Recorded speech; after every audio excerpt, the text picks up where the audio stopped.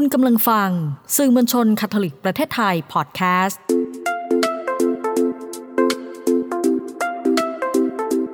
ซ่อนไว้ในจังหวะชีวิตพอดแคสต์ที่จะพาให้คุณไปพบกับคุณค่าที่ซ่อนไว้ระหว่างการเดินทางชีวิตกับคุณพ่ออนุชา ชัยเดช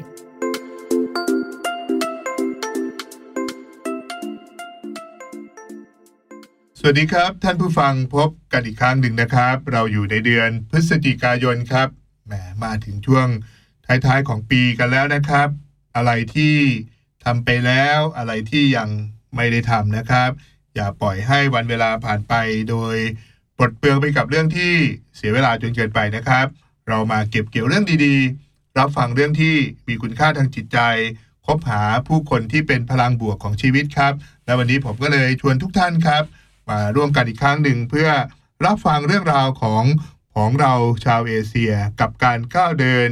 ครั้งล่าสุดนะครับ FABC 50 ปีมีตติ้ง 2022 นะครับประเทศไทยเป็นเจ้าบ้านครับเราอยู่กันในซีซั่น2นะครับบทแห่งการก้าวเดินนะครับซีซั่น1ไปแล้วนะครับปูทางให้ดูซิว่าเขาทำอะไรกันบ้างนะครับในการประชุมในครั้งนี้แล้วก็ในเดือนนี้ครับตลอดทั้งเดือนเรามาฟังเนื้อหาสาระของการประชุมว่าเขาได้อะไรและเขามาประชุมกันเพื่อผลประโยชน์อะไรในปลายทางนะครับวันนี้ EP ที่95กันแล้วครับก็เป็นสัปดาห์แห่งการแสวงบุญนะครับแล้วก็การเสวนาเพื่อหาแนวทางใหม่ครับเรามาฟังกันนะครับสัปดาห์ที่ผ่านมาผมก็บอกเล่าเรื่องราวของอุบัติการณ์แห่งความจริงหรือการพยายามที่จะมองเข้าไปนะครับในเนื้อหาสาระความท้าทายความเป็นไปของโลกความเป็นไปของสังคมครับสัปดาห์ที่3นะครับซึ่งเป็นสัปดาห์ท้ายสุดของการประชุมสหพันธ์สภาบิชอปแห่งเอเชียครับในสัปดาห์นี้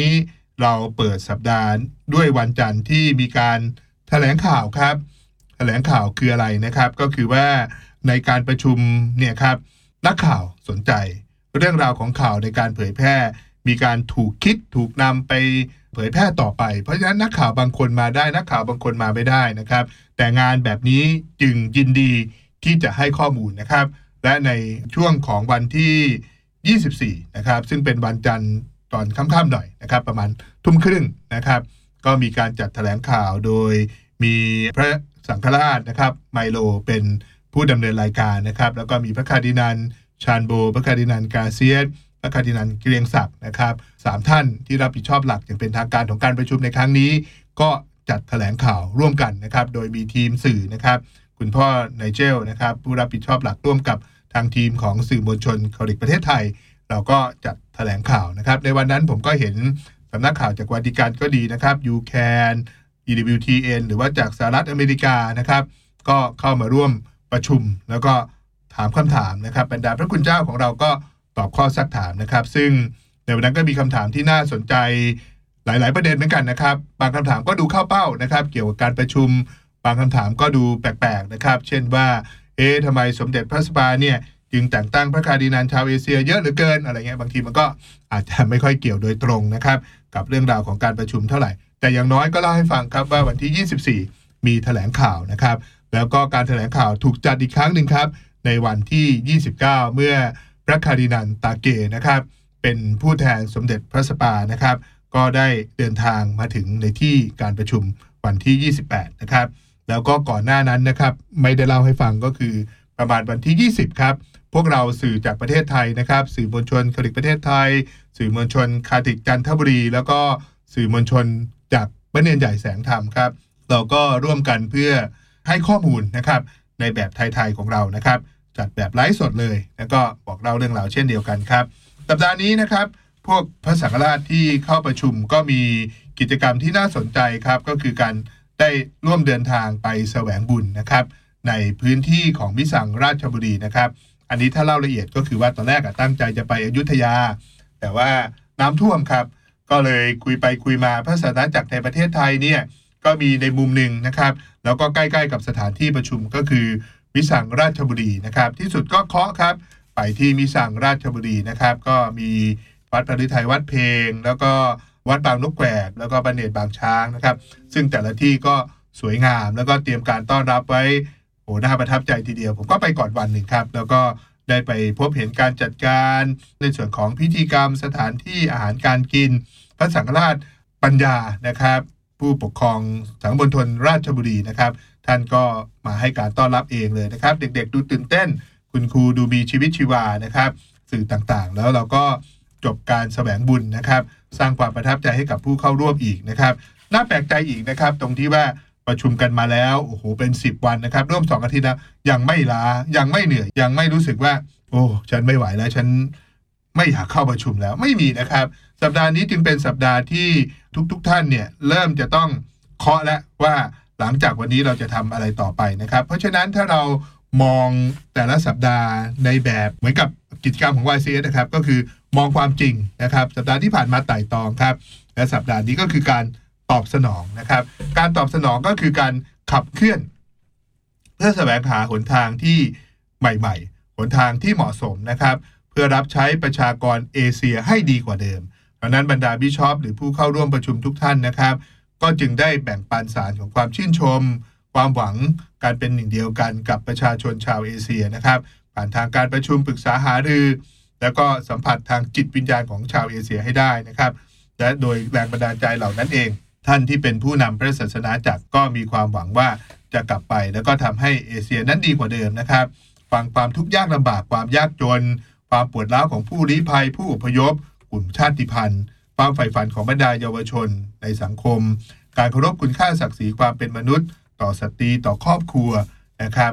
แล้วก็มุ่งมั่นครับที่จะเสวนาคืนดีเคารพต่อชีวิตนะครับแล้วก็ทำความเข้าใจกับผลกระทบของโลกดิจิตอลที่คืบคลานเข้ามาครับนั่นคือเป้าหมายหลักนะครับแต่รายละเอียดของแต่ละวันนะครับก็คงเป็นเรื่องของการที่จะประชุมกลุ่มย่อยบ้างนะครับหาแนวทางร่วมกันบ้างด้วยวิธีที่มีคำแนะนำนะครับก็จะมีการแนะนำนะครับของ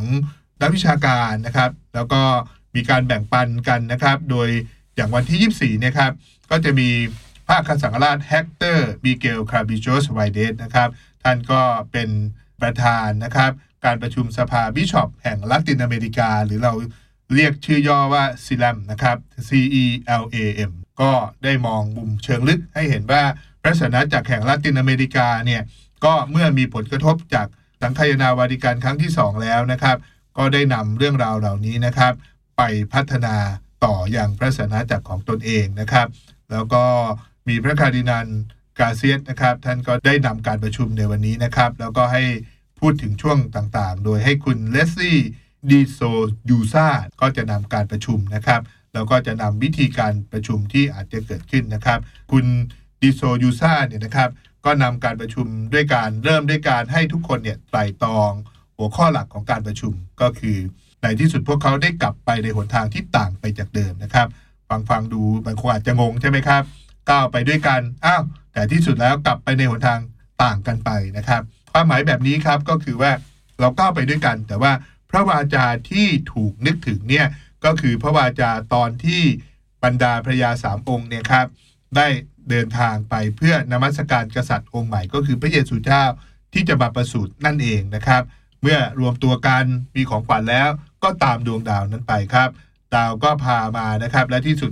ยังไปไม่ถึงก็มาหากษัตริย์เฮโรดนะครับเฮโรดได้ฟังเรื่องราวครับแล้วก็คิดในใจคิดไม่ดีหรอกครับก็เลยบอกว่าถ้าพญา3องค์เจอแล้วมาบอกด้วยนะครับพญา3ก็ตามดาวไปนะครับที่สุดดาวก็มาหยุดตรงพระเยซูแล้วก็มอบของบรรณาการแต่ไม่ได้กลับไปในหนทางเดิมนะครับจึงเป็นที่มาของหลักคิดในครั้งนี้ครับว่าในสุดพวกเขาได้กลับไปในหนทางที่ต่างไปจากเดิมนั่นคือแปลว่าไม่กลับไปในทางของเฮโรดแล้วก็ไม่กลับไปในหนทางที่เหมือนเส้นทางเดิมก็คือการดำเนินชีวิตในแบบเก่าๆแต่ก็กลับไปแล้วก็ดำเนินชีวิตใหม่นะครับเพราะฉะนั้นก็คุณดิโซยูซาเนี่ยครับก็เรียกร้องให้ผู้เข้าร่วมประชุมเนี่ยให้มีบทบาทในการเป็นคนรุ่นใหม่นะครับกลุ่มคนที่จะแสวงหาเส้นทางใหม่เพื่อมุ่งไปข้างหน้านะครับแล้วก็ได้อธิบายเขาเรียกว่าทฤษฎีตัวอักษร U นะครับซึ่งหมายรวมถึงการเปลี่ยนสถานที่จากที่เคยอยู่เป็นสถานที่ที่สามารถอยู่ได้นะครับและต่อมานะครับคุณดิโซยูซาเนี่ยนะครับก็ได้นำการประชุมในหัวข้อการแสดงตนนะครับที่ต้องการมองด้วยความเข้าใจเห็นอกเห็นใจแสดงความรู้สึกรับรู้ด้วยประสาทสัมผัสแล้วก็กิจกรรมระดมความคิดครับทั้งนี้และทั้งนั้นเป็นการศึกษาหาแนวทางใหม่ๆนะครับเ พื่อนำกลับมารับใช้พระศาสนาจักรต่อไปครับผมเห็นข้อมูลรายละเอียดนะครับก็เหมือนเดิมนะครับถ้าอยากจะลองอ่านดูนะครับก็ลองติดตามดูครับในช่องทางของแฟนเพจสื่อมวลชนคาทอลิกประเทศไทยนะครับหรืออยากจะลองดูเป็นคลิปเคลื่อนไหวนะครับก็เข้าไปที่เว็บไซต์ fabc2020.org อันนี้นะครับแล้วก็มี YouTube ด้วยนะครับรายละเอียดได้อีกพอสมควรเลยทีเดียวนะครับทั้งเอกสารทั้งเรื่องที่เขาพูดคุยทั้งกิจกรรมที่เขาทำนะครับแล้วก็พอวันที่27ก็แสวงบุญนะครับพอวันที่28พระคาร์ดินัลตักเร่ก็เดินทางมาถึงแล้วนะครับแล้วก็ในวันที่29ก็มีการถ่ายภาพหมู่นะครับมีการพบปะมีช่วงพิเศษครับก็คือบรรดาพระคาร์ดินัลเนี่ยพระสังฆราชเนี่ยผู้เข้าร่วมประชุมเขาประชุมส่วนตัวเลยนะครับเอาสื่อออกไปเอาทวนที่ไม่เกี่ยวออกไปเลยนะครับเพื่อจะได้ตกลงกันนะครับในหนทางที่เหมาะสมแล้วก็เป็นหนทางที่จะก้าวไปด้วยกันอย่างแท้จริงของบรรดาผู้เข้าร่วมประชุมทุกท่านนะครับน่าสนใจครับเพราะว่านั่นคือเรื่องราวของวันที่29แล้วก็บทแนะนำของพระคาร์ดินัลตราเกนะครับสิ่งต่างๆเหล่านี้หาดูย้อนหลังได้ครับเพราะว่าในวันพรุ่งนี้หมายถึงวันรุ่งขึ้นนะครับก็คือวันที่30นั่นเองพิธีปิดอย่างเป็นทางการก็จะเกิดขึ้นการแถลงการก็จะเกิดขึ้นด้วยนะครับแล้วก็ผลของที่ประชุมก็จะถูกนำเสนอครับเป็นยังไงสงสัยต้องไปฟังกันครั้งหน้าแล้วนะครับหยิบเรื่องที่ซ่อนไว้มาบอกเล่าครับหยิบเรื่องราวดีๆมาแบ่งปันกันนะครับสัปดาห์นี้คงต้องลาไปก่อนนะครับเพื่อไม่ให้น้อยหน้านะครับสัปดาห์ที่แล้วฟังเพลงธีมซองในแบบเกาหลีครับสัปดาห์นี้ลองฟังธีมซองในแบบหลายๆภาษาครับแต่ว่าคอมโพสโดยคุณพ่อชาวอินโดนีเซียนะครับอาจจะเป็นภาษาบาฮาซาหรืออะไรต่างๆผมไม่แม่นนะครับแต่ว่าอย่างน้อยภาษาที่เป็นภาษากลางนะครับของเพลงธีมซองก็ถูกแปลเป็นภาษาของแต่ละประเทศเพื่อบ่งบอกเบื้องหลังอีกครั้งหนึ่งว่าเขาเดินทางไปร่วมกันนะครับแต่เขาเดินทางไปในหนทางที่แตกต่างกันแต่เป็นหนทางที่นำความรักความเชื่อมาสู่ทุกๆคนที่เขาจะใช้ชีวิตด้วยครับสัปดาห์นี้ลาไปก่อนนะครับสัปดาห์หน้าพบกันนะครับสวัสดีครับ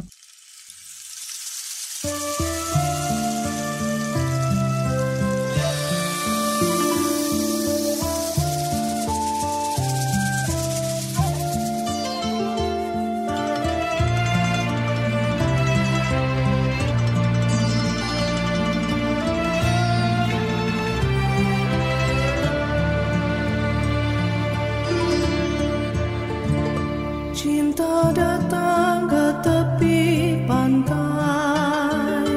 menaburkan benihnya malam kala menjadi sirna pembebasan telah tiba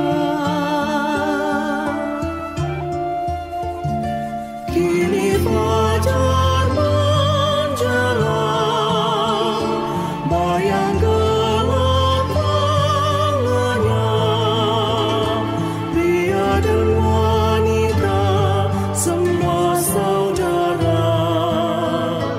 Jangan ada yang terasing,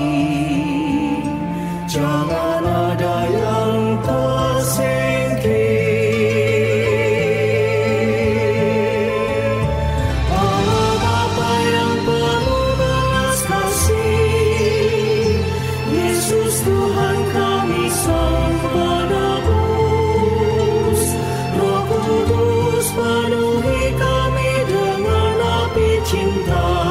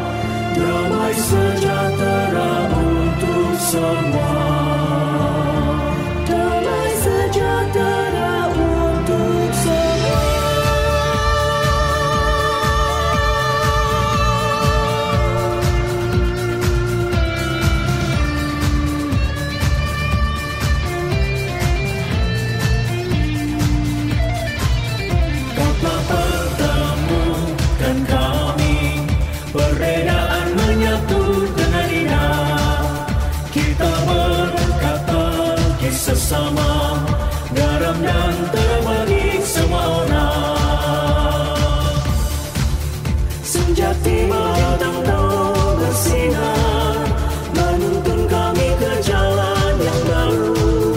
Kita dipanggil melayani semua orang. Kita satu keluarga di bumi ini. Kita satu keluarga di bumi ini.